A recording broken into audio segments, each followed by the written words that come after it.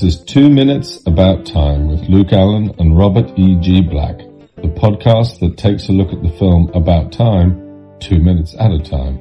I am Richard Curtis, and I hope you enjoy it. And if you don't, well, you can just travel back in time 2 minutes and listen to something else. I'm on your host, Luke Allen. I'm joined, as always, with my co-host, Robert E.G. Black. Hello. And with our special guest for this week, Darren Brown. Hello. Hi. So, to those few listeners who may not know who you are, how could you introduce yourself to them, please, Darren? Hello, listeners who don't know who I am. I'm Darren. I am, a magician, mentalist, I think is the technical word for it. I'm, aside from shows and TV and things, I'm interested very much in topics around happiness. I wrote a book on that a little while ago, and what it is to kind of live well, and that philosophical tradition, which actually is one of the reasons why I really like this film. And so that's me. And I've got a ghost train. I don't quite know what I do. I've got to say it's a weird, wide range of things, but whatever brings ghost train and flourishing and virtue ethics together, I'm somewhere in the centre of that. I've got to say, I admittedly only seen little clips of stuff you'd done until once you'd given us the shout out, and then I was like, I'd better check out some of your stuff. Yeah. And I really enjoyed it. I think often I avoid, like, a lot of, because of, like, my Christian faith, I'm always on the edge at, like, magic and some of those sorts of things.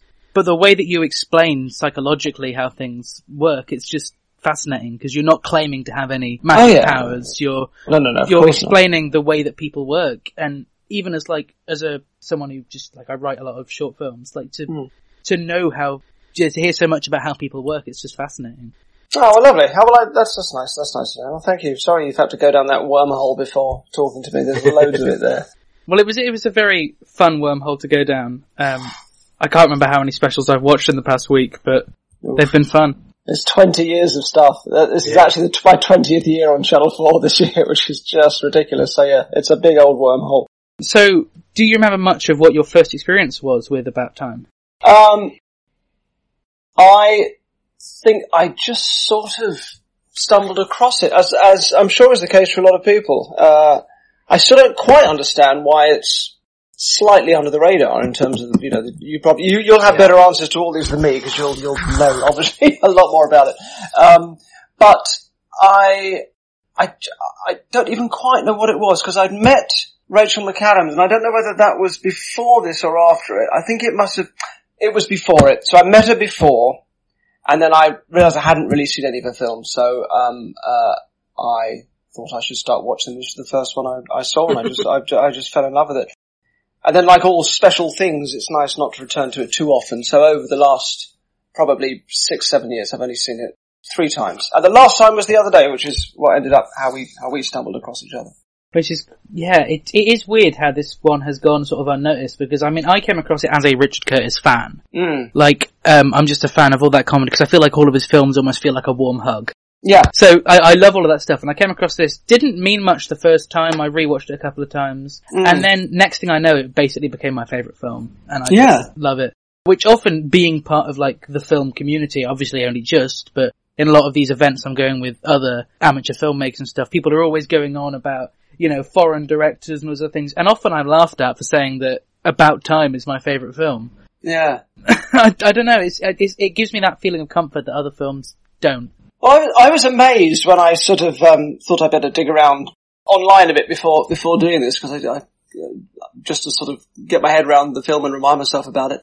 I was amazed to find a couple of quite scathing reviews. In fact, that's part of what we've just started doing as of last week, is that one of our guests suggested that every Monday we take a look at a bad review. So we'll do that later today, and that's a great read idea. out one of the bad reviews. Incidentally, Richard Curtis is one of the listeners of this show. Oh, Richard, hello. If he's got this far, who knows, really? That's amazing. I'd be so flattered if someone was doing a podcast on something I'd done at this level of forensic detail. I mean, he must be so pleased. What a nice Robert, thing. That's the next show then. Yes, please do, yes. So we're looking today for this Monday episode at 86 and 87, which is the continuation of Tim's conversation, with Kit Kat just after they've travelled back in time, which, as a concept, confuses me a little bit. Like, I understand, and we've talked a lot about last week about the importance of this sequence and, you know, how it prepares us for the darker things that are going to come later on in the film. But, I don't know, the idea of him taking Kit Kat back in time, it just complicates things a bit for me. Well, it bumps us a little bit, doesn't it? Because we don't know, because he hasn't done it before, so we don't know that you can just hold someone's hand and, you know, and jump with for a start. So there is a slight bump of how does he know that's going to work, because we haven't been told that. And then, yeah, after all that, I'll tell you what it reminded me of. I did a weird thing once in one of my shows, which you may have stumbled across down the wormhole, of hypnotizing a guy in the middle of the night. Actually, this was sort of in the morning. He goes out and gets his photograph taken in a photo booth, which we built, and it hypnotizes him and puts him to sleep because he's very suggestible. I've seen clips of this, but I haven't seen them before. Okay, so he falls asleep and isn't going to wake up until I wake him up. So we bundle him out of the photo booth, stick him in the back of a truck, take him to Heathrow, fly him to Marrakesh, and wake him up in an identical photo booth in the middle of the big square in Marrakesh. And what was interesting watching it, this happened in a few of the things that I've done where people have been put in like very extreme situations, is how people react in real life, compared to how they react in films. So, you know, I've done stuff with, you know, zombies and just seeing the level of, just witless sort of panic and, you know, that goes through people in a way that never really quite happens in film because it's just a level of sheer adrenaline. What was interesting with the guy in Marrakesh, which is sort of analogous to Kit Kat in the cupboard, was, so we're all watching on the sort of hidden camera thing from the truck elsewhere, so we're seeing his reaction. So he wakes up and he hears that the noise is different, as she does from the cupboard. And he sort of looks, and where he's expecting to be somewhere in London, he's now like in the middle of a sort of like a newsagent's, but clearly somewhere in North Africa. So he has a look and he goes back in and he just waits for ages, and he has another look and puts his whole head out and goes back in and waits for ages. Then he steps out and goes back in. Then he steps out and steps out of the shop into the square and then goes back in. And there's a sort of like, you can see how the person's slowly adjusting and going back to their place of safety again and again. And it just I was thinking of that when I watched this scene because, of course, you know, who knows how, I'm probably, you know, in an unusual position that I do know how people react to these weird things, as opposed to just going, oh my god, and walking out. So that was kind of, that was fun because it reminded me of that. Does it bother, is that why it troubles you? Does it trouble you because of the slight question of how does he know that's okay? Or do you mean in terms of sort of. It's that and the fact that, I mean, obviously it's good to have the whole plot thing we've got coming up, later on with the baby and all of that, but then it's like if she can go back forward and remember instantly that she's with Jay, why doesn't he know that he's got a different child? Hello, it's Robert from, the present, doing a little audio cleanup before the episode goes up, and I realized I'm not sure we directly answer Luke's question. You'll see in a moment there's a little confusion about what minutes Darren got from us, and, I'll let you hear that when it happens. So I don't know if we ever really answered Luke's question. In fact, I think it came up again in some of our special episodes in the last week. Because last week's show we do a sort of group commentary and some revisiting old scene stuff. And I think the question came up again. Why does Kit Kat immediately remember that in the interim she's with Jay? But Tim gets all the way home without remembering that he has boy Posey instead of Posey. And I think I solved it. As I'm listening to Luke's question again, I think I got it. And this takes me forward, and I'll explain that in a second, to Eternal Sunshine of the Spotless Mind. The key to that movie, their removal of memories, is they grab the emotional core of each memory and they pull it out. And then your brain kind of rewrites the memory around it. Without the emotion there, you lose the details. And I think the key here is, consider the two realities. Tim has been a father for a year. He loves Posey. In the new reality, Tim has been a father for a year. He loves boy Posey. There isn't much difference. There's not even a big, father to a son versus father to a daughter thing just yet, because it's only been a year. Posey or boy Posey haven't grown up enough that the difference in Tim's feelings have changed much, or would be different in this new timeline. So he's thinking, as he's on his way home in the train and walking, I just helped Kit Kat. Good for me. Doing great. Life's gonna be great. My life's already good. Going home. He doesn't know there's anything different until there's something different, which is literally seeing boy Posey. Meanwhile, in Kit Kat's reality, she has spent the last, 3 years now? I forget. I figured out the timeline in a different episode. Miserable. She got together with Jimmy at the New Year's party. She moved to London and had job after job and didn't enjoy it there. In this new reality that was just created there in the cupboard, in just those few moments, what was it, 2 minutes, left the cupboard, went downstairs, punched Jimmy, left. That's it. The emotional core of her memory in these years since has been completely altered. With Jimmy, she was constantly miserable, she was drinking, she was unhappy, she was breaking up and getting back together, breaking up and getting back together over and over again, losing job, getting job, losing job, getting job over and over again.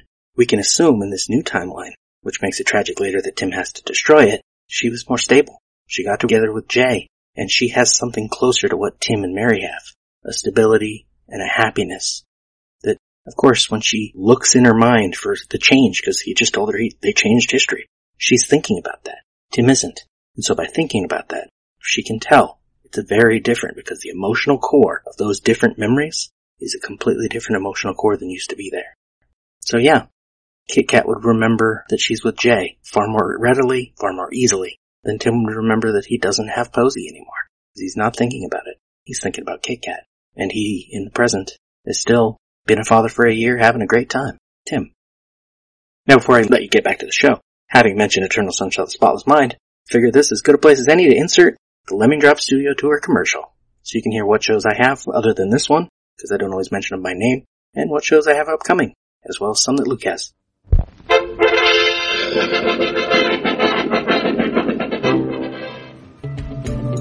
Clytus, I'm bored.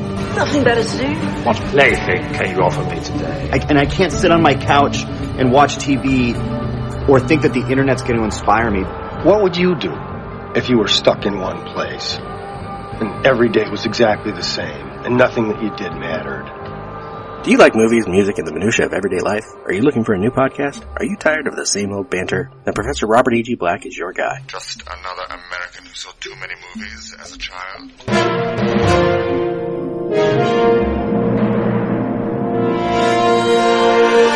Come on down to the Lemon Drop Studio Tour and you'll find The Groundhog Day Project, a daily blog about movies, Michael Myers Minute, looking at the classic slasher, Dave Made a Minute, manipulating other podcasters into talking about a movie they've never seen, Annihilation Minute, dense with research, detail, and musical illusions, The Room Minute, along with Allison Liddell, picking apart a modern classic, Mandy Sucks Minute, a podcast fueled by hate, 2 Minutes About Time, along with Luke Allen, reliving a time-traveling rom-com, and Cock and Bull Movie Talk, getting sidetracked by my favorite films, plus Professor Sarah Black's Life is a Playlist, examining life, 2 top 40 hits at a time. And coming soon, Luke Allen's Christmas Actually, obsessing about love actually, 1 day at a time. And 5 Minute Arrival, along with Sarah Black, translating the 2016 sci-fi hit. What kind of movie are we going to see? Well, we'll see. Danny, don't plan too much. It may not come out right. No, you can plan ahead. 2021 Lemming Drop Studio will have Luke Allen's Minutes of the House, and my own Minutia Ex Machina, Eternal Sunshine of the Spotless Minute, and Groundhog Day, minute by minute. So come on down to the Lemming Drop Studio Tour, and let's talk movies. Your continued patronage is very, very welcome. Lemming Drop Studio Tour is a Facebook group where you can support Lemming Drop Studio on Patreon. You can follow the individual shows on Twitter, Instagram, or Facebook. Check out lemmingdrops.com for links. Lemming Drops. And now, on with the show. And like, obviously it's such minor things because I love this film. And it's like, you know, as I said last week, it's like being in a big cafe full of ice cream and saying that's my least favourite ice cream. I still love it. Yes. It's just this part, just... So hang on, say that again, because I've missed something then in this. What, you're saying there's like a little bit of a logical bump here, is there? So what is that? She's going back in the cupboard for the first time. What, the only time? So they've just gone back in time. She's now back there, and as soon as she's out, like, there's a line even in a second, when she realises it's Jay that she's with. So hang on. I'm not looking at those clips. I think we're talking about slightly different clips. The clips I've got are Kit Kat in the hospital, and then them going into the cupboard and she goes back to the New Year's party. So I haven't progressed past that point. We might be in slightly different time loops ourselves. We are. Oh no. I don't know how I did that. I'm sorry, that's awful. No, that's okay, it's kind of funny. But yeah, so this is what we've, so good thing you saw the film last week, I guess, that we can at least talk about these ones enough, right? Okay, so should I go with the ones I've seen, or should I just take my cue from what you're saying about the ones I shouldn't see? Take the cue from... Okay. If possible, take the cue from what I'm saying, if that's... I don't know how I'm sorry, I don't know what's happening. We'll just be very detailed so you can I can't... the scenes. I can't imagine how you keep track of... We can. I mean, there might be a way. No, I'm trying to think if there's a way of sending your transcript over, Robert. Or I think the best I can do is when we get to specific moments, I can even just use my screen recorder and play the clips back if necessary. Yeah, and we can't talk about the ones that we can't talk about. Well, the ones I've seen. A bit because the listeners have heard it. Like, the whole sequence with Kit Kat kind of ties together, so it's worth talking about as a whole as well. Yeah. So it's only like a step later. It sounds like you're starting maybe as I've finished in terms of what I've seen. Yeah. We did those yesterday. Right. Oh, okay. You've literally already done that. Okay, fair enough. Yeah, I don't know. I'm genuinely confused how I've done that because my schedule's normally so. Okay. Well, we'll see how it goes. And as I said, they're only minute-long clips, so we can, if it gets complicated, we can send them and. Okay. So just remind me what story-wise what has happened then. So she's just come back from the New Year's party. Yes. And that's right. Go on, Karen. Just come out the cupboard and. Well, they're inside the cupboard, and Tim continues what he said at the end of 85, saying, "It occurred to me that I might lose you. Brace yourself, this could be weird. Things have changed." And she's back in modern day, yes, and basically realizes that she's with Jay now. Yes. And like, JJ, and he's like, yes, and he's adorable. And this is just the bit that confuses me, because in a moment we find out that his child has changed, but if Kit Kat has got the memory of what's new, then why doesn't Tim? Why doesn't Tim realise? Mind you, doesn't she only realise when she kind of sees Jay anyway? Doesn't she? Or am I misremembering that? Still in the cupboard, she realises it's Jay that she's with. Right. Oh, okay. She only reacts to him once they're outside, and she's hesitant about it because the implication is she can remember both versions of events. Yes, and he can't. It's a terrible film, and none of it makes any sense. We can assume at this point that Tim can remember multiple versions of things, otherwise he wouldn't have been able to meet Mary 3 times. He would have to remember the version he went back and erased. Yeah. In order to the only get out I can think of with this is maybe she's trying to force herself to think of these things, and Tim's mind is on other things when he first goes to see Posey. But still I feel like he would recognise the boy. Or we let it off the hook because it's not a science fiction film. Sure. We can do that. Yeah. I suppose there are going to be little plot holes at some point, aren't there? Because, yeah. I mean, as I said, there's no real point in spending so much time on the plot holes because if you want to take the film apart, it will fall apart in your hands, but where's the fun in that?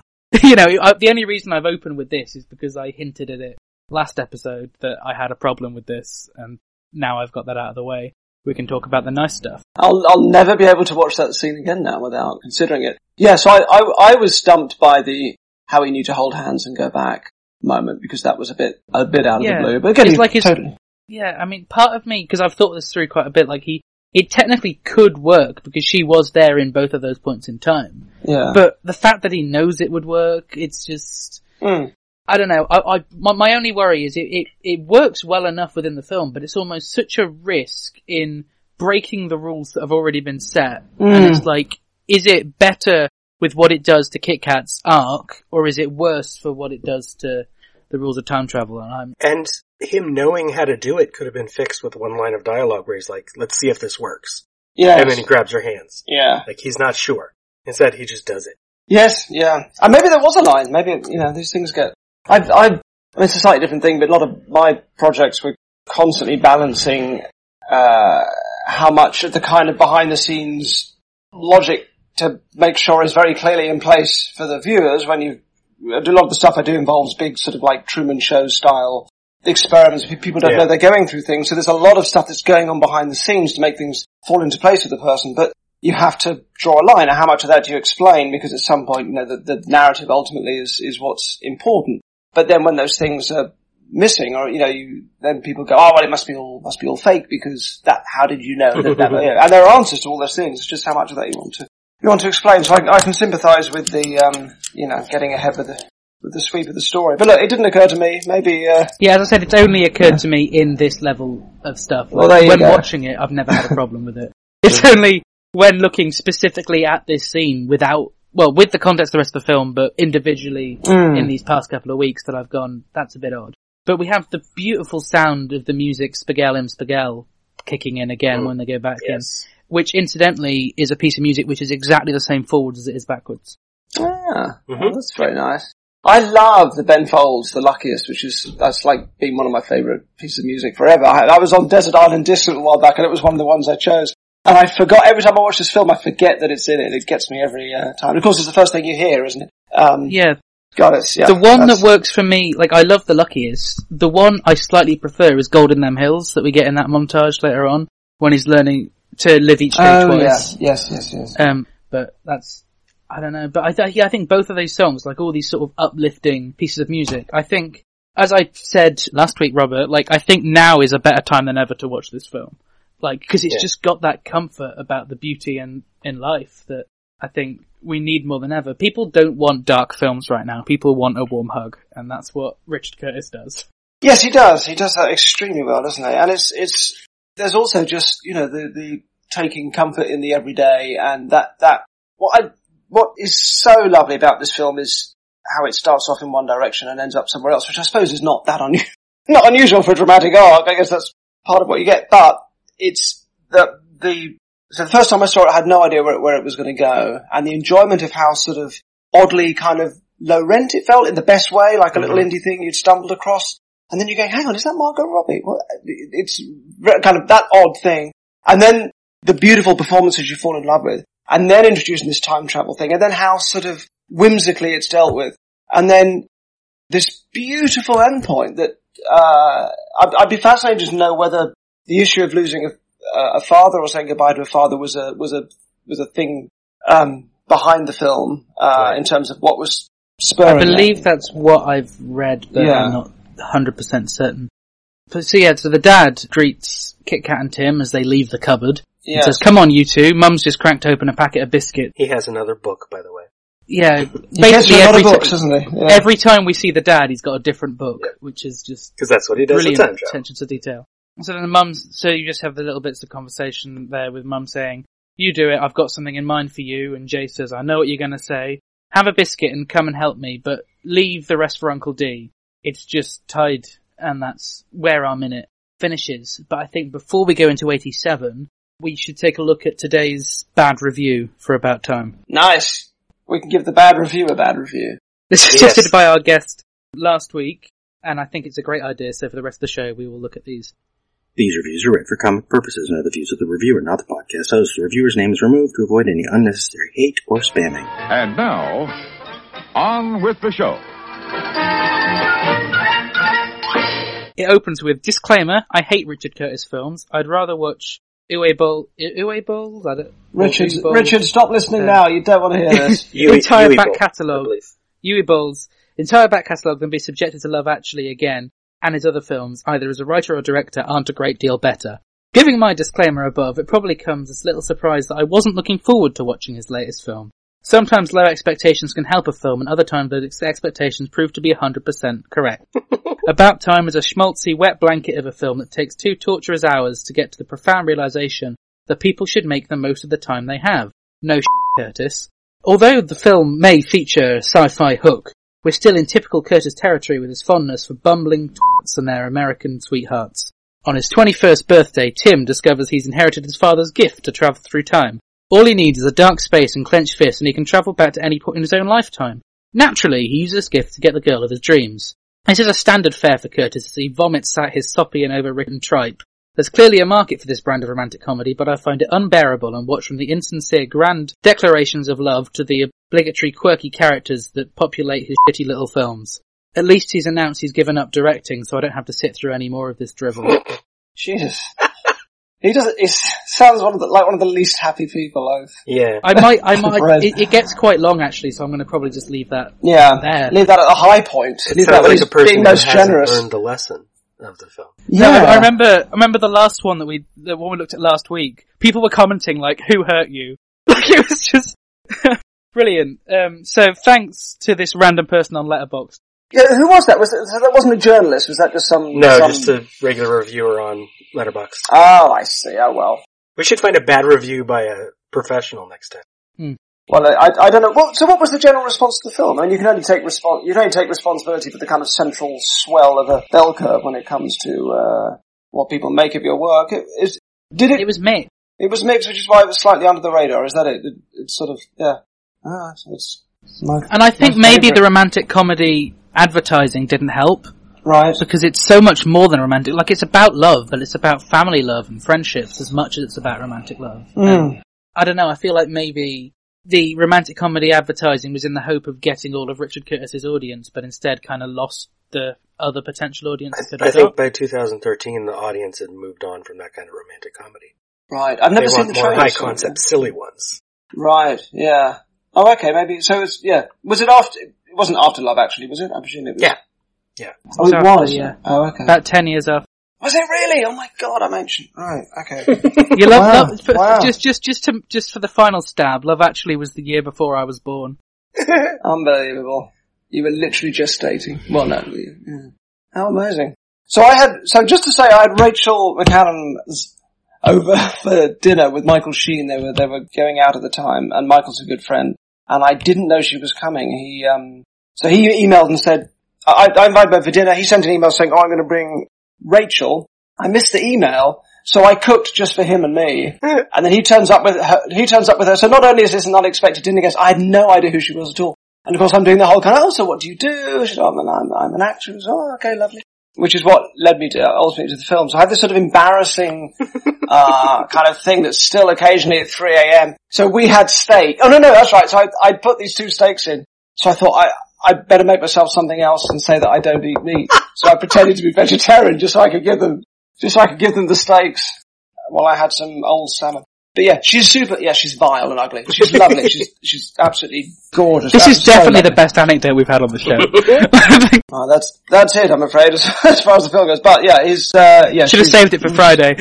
She's very, very lovely. And we met again, and then I sort of apologised and got to explain it, but God, that still gets me. Yeah. Rachel, if you're listening, in the morning. Email in and tell us your side of the story. Yes! God, no, don't. So okay, I'm catching up with the minutes I should have watched. So what happens next? They're out with Kit Kat and Jay and Desmond are all out in the front garden. Is Desmond there? Sorry, I'm not even looking at the video. Desmond is there. I should have said, yes, Desmond's there. He's sitting with the mum and Jay, and Kit Kat hesitates, and then, as she does, runs over to Jay, which is nice. And Kit Kat first the mum continues saying tidying, really, and then Kit Kat says hi, and Jay says hi. Are you alright? I missed you. Your mum wants me to do some gardening. And I mean, we've talked before about how weird a decision it is for her to go from Jimmy to the character who we literally hear being referred to as Dodgy Jay. Like, why is he the interesting, boring guy for her to... Yes, it's slightly out of the blue. Yeah. Isn't it? There was something about the whole storyline with her that I didn't quite... I loved her at the start, as I guess everybody does. I mean, she's such a lovely, adorable character. And I liked, in retrospect, the way that you start to see her kind of start to sort of break down a little bit. You just get a sort of a whiff of it at the top of the stairs at one point, don't you? And then, she's starting the subway montage. Yeah, we get an idea something bad is happening. Yeah, that something's wrong. But there was just, I think maybe it's the fact that her story doesn't, apart from giving us the detail about you can't go back before the birth of your child, it somehow seems a thing that doesn't really help the story, and it's always slightly left me cold. I always feel I haven't really connected with it as much as I feel that no, he's on your side. Should. See, I love this sequence because I think its disconnect from the rest of the film works to the theme of the film, which is he stopped paying attention to Kit Kat when he got a life. And so he missed. She was in London. She went back home and he didn't even know until he happened to see her there. And then suddenly she almost dies and he has to realize he needs to look after everything around him that he cares about. And he told us at the beginning of the film she's one of his favorite things in the world. And so, Darren, I should now be sharing the screen, hopefully, so you can see the minutes as we go along. Yeah, that's sort of the I'm so sorry for sending over the wrong minutes. I don't know how that happened. That's okay. I had the most brilliant things to say about the other minutes, so I hope hope your listeners will forgive say it. Yeah, you can still say it. The listeners will have heard last week, so they'll be interested probably to hear your... So what are your thoughts on the kind of placing of women in this film? It bugged me on the last viewing of it. And I say all of this, particularly if Richard's is listening. I adore it. It's one of my favourite films. So I kind of feel like within myself, I've earned it to sort of lean into slightly a couple of things that do bug me about it. Have you had this conversation about sort of... A little bit. Yeah, and it's sort of all in Mary, isn't it? First of all, you've got that repeated sex scene, which is questionable, I guess, and does, even at the time, I think strike an odd note for sort of both of them. And then she sort of becomes, and the sort of name Mary as well is that sort of slightly odd Madonna whore thing going on, but she seems to be there to be this sort of perfect and therefore perfectly sexually available and make babies, and it's a slightly odd thing, and it sort of also has echoes of the men know about the time travel and the women aren't allowed to know. Is this a conversation you've had with anybody? Is it? In little bits. It's worse with Charlotte, but it's deliberate with Charlotte, with the fact that when Margot Robbie steps out the car, we see her legs first. I think they've tried to not make it as sexualized with Mary in the fact that we hear her before we see her because in the dark restaurant. Yes. But there's still definitely something, and I think it's just because Tim's the centre of the story that we don't get to see Mary outside of how Tim views her, I guess, that it does make things a bit difficult, and I guess maybe part of it comes with the fact that, with the sex scene, it's only a few hours after she met Tim.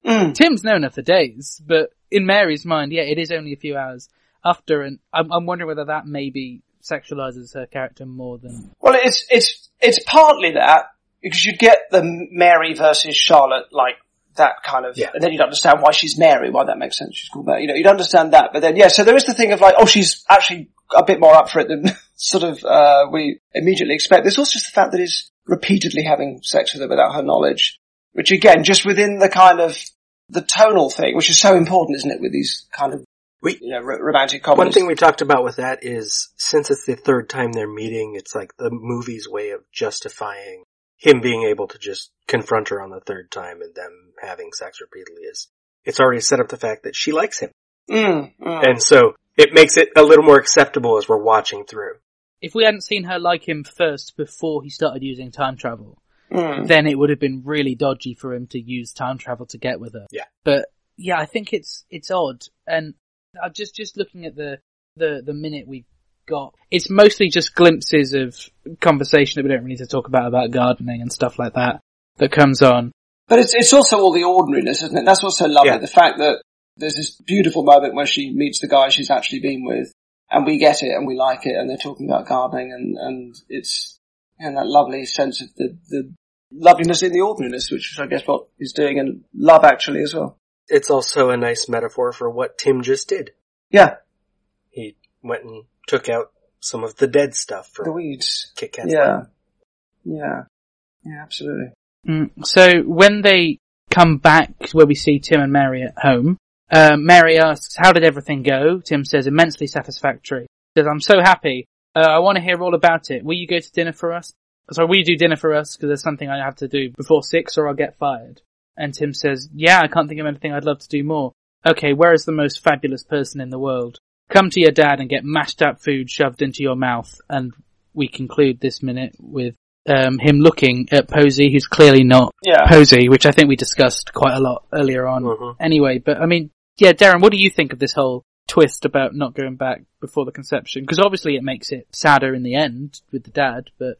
I'm very happy to be in Richard Curtis's hands for all of this. I think, it's, whether anything feels far-fetched is sort of irrelevant, because we're going along with this beautiful story. That doesn't bother me. Took me a moment to get the point that this was the wrong baby, I have to say, the last time I watched it. So it was one of those big moments that I thought, I don't know what's just happening. Because we haven't had much focus on the look and on looking at Posey beforehand. Exactly. It makes sense. That was just terrible on my part, but, that I got it like a moment afterwards. But no, I buy that. I mean, you need it, don't you? And I suppose that's what puts the structure in place that allows him to, make his decisions and eventually, break free of it and get to that point of learning. If it wasn't for this fact that he couldn't go back before the birth, then, it would all just remain sort of open-ended. It would never funnel into any kind of resolution at all. So, have we got any concluding thoughts on this minute before we wrap up this Monday episode? No. Well, I'm still catching up with which minutes we're talking about. Yeah, sorry. I can try and even now send the minutes over to you in Skype or something, so you've at least got them at hand. So at least I've seen them. Yeah. I'm genuinely surprised. Part of me surprised that I've managed to go this far in the show. Me too! Before sending the wrong minutes. Yeah. I mean, have you done this with your shows before, Robert? Or I've recorded out of order, which is just as confusing. And with Dave Made a Minute once, I got recordings back from someone, and I didn't know I had sent them episodes to do. Like, I had no email record of it. I'm like, okay, cool. 3 episodes. I'll send you 88, the next minute we talked about. The next minute, yeah, great, that makes sense. And I'll send 89 over shortly after. But we can, just before we look at these, where can our listeners find you on social media, Darren? I am at Darren Brown on Twitter, as DERREN, and I'm the same on Instagram. pretty straightforward. They don't have to look very, very far or hard. But that's it. Yeah. Beyond that, I'm on Facebook as well. But it's like an official thing that I don't really have much to do with. But yeah. So I would recommend Twitter or Instagram. And Robert, where can the listeners find you? Robert E.G. Black on social media or my website, lemmingdrops.com. And the listeners can find me on Twitter at llama_bottle0. They can find me on Instagram at The Ginger Luke, on Facebook at Luke Allen Film. All podcasts, radio appearances, newspaper articles, short films, anything I'm remotely involved in is at lukeallen.co.uk. And this podcast is on Facebook, Twitter and Instagram at 2 Mins About Time. They can also join our Facebook group to discuss everything to do with the podcast and About Time, entitled The Cupboard. Thanks so much to everyone for listening. Darren, do you know any interesting ways to say goodbye to conclude Monday? Well, let's all live Monday again and again and again, and pay attention to what we're doing. I think it's a very good thing to be breaking something like this down, just aside from the filmic aspects of it, just to really ponder and essentially meditate on these themes. Not the themes of little, logical bumps and things, having the joy of pulling something joyous apart, but the bigger picture. It's a lovely thing. So, goodbye and tune in next time. The 2 Minutes About Time theme is performed by Ethan O'Mahony and is a cover of the About Time theme originally composed by Nick Laird-Close. 2 Minutes About Time is a production of Lemming Drop Studios in association with Bottle O Productions.